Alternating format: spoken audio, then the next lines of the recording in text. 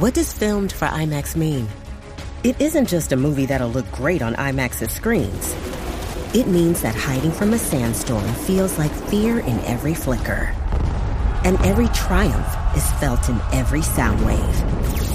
And the things we've only imagined, you can truly experience those too. That's what filmed for IMAX means. Get tickets to experience Dune Part 2 now and IMAX's exclusive expanded aspect ratio. We would be honored if you would join us.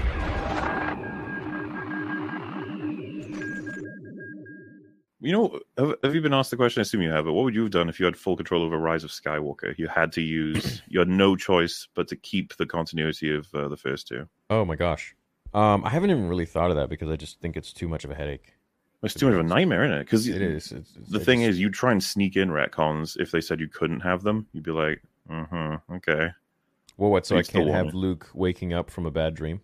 That's obviously you wouldn't be allowed to do that. But that's the thing. Okay. I would probably want to just try and throw in, even if I wasn't allowed to retcon anything, that like the real Luke hasn't been found yet or something. Okay, so here's what I do. I would have the film start off with whatever Rey and whatever she's doing, she's training or whatever. We go a little bit, then we go to Kylo, and then everyone's still wondering where's Luke? What's going on with Luke? Is he dead?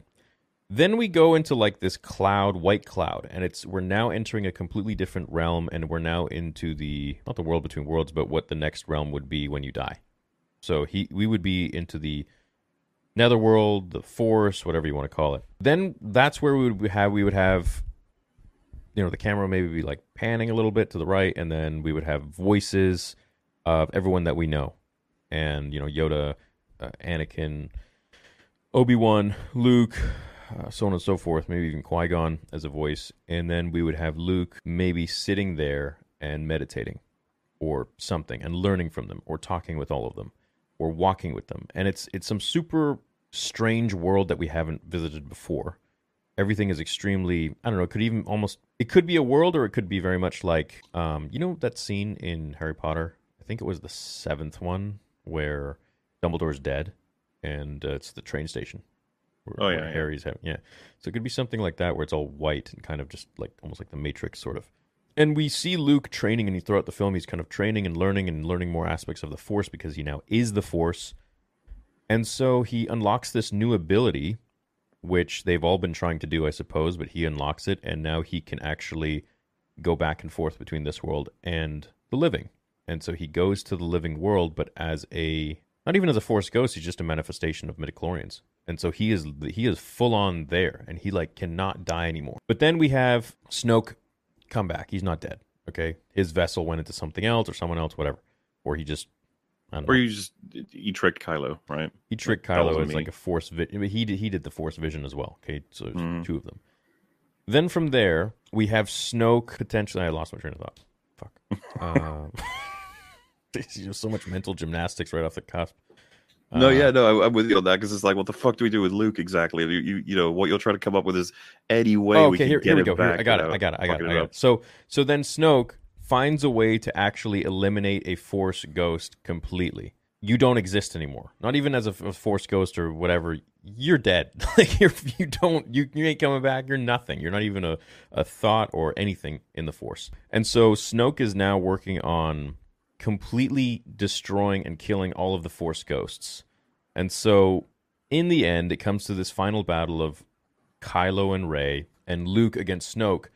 But Snoke now has ransom of all of the Force ghosts, and he's going to eliminate all of them. And Qui-Gon and Yoda and Anakin and all these guys are there, and they're just like, you have to let it happen. It's the will of the Force. And Luke is like now teetering into the light and dark, and he's just manifesting all levels of the Force.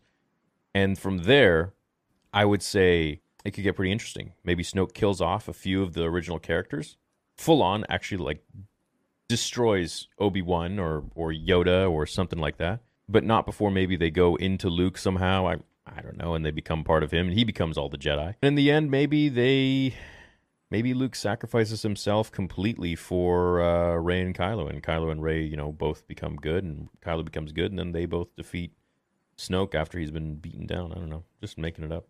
No, I get you. You're on the spot. And the thing is, like, I don't even know if Disney would ever approve of ideas like that.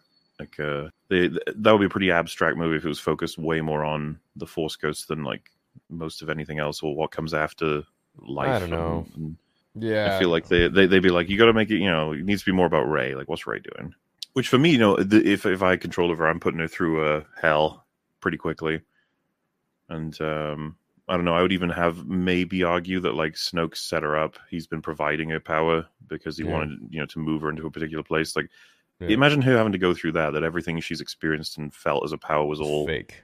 Yeah, none of it was actually hers. I feel like that would be interesting for her to have to deal with. Yeah, that'd be cool. I would love for Plagueis to come back and make an appearance somehow.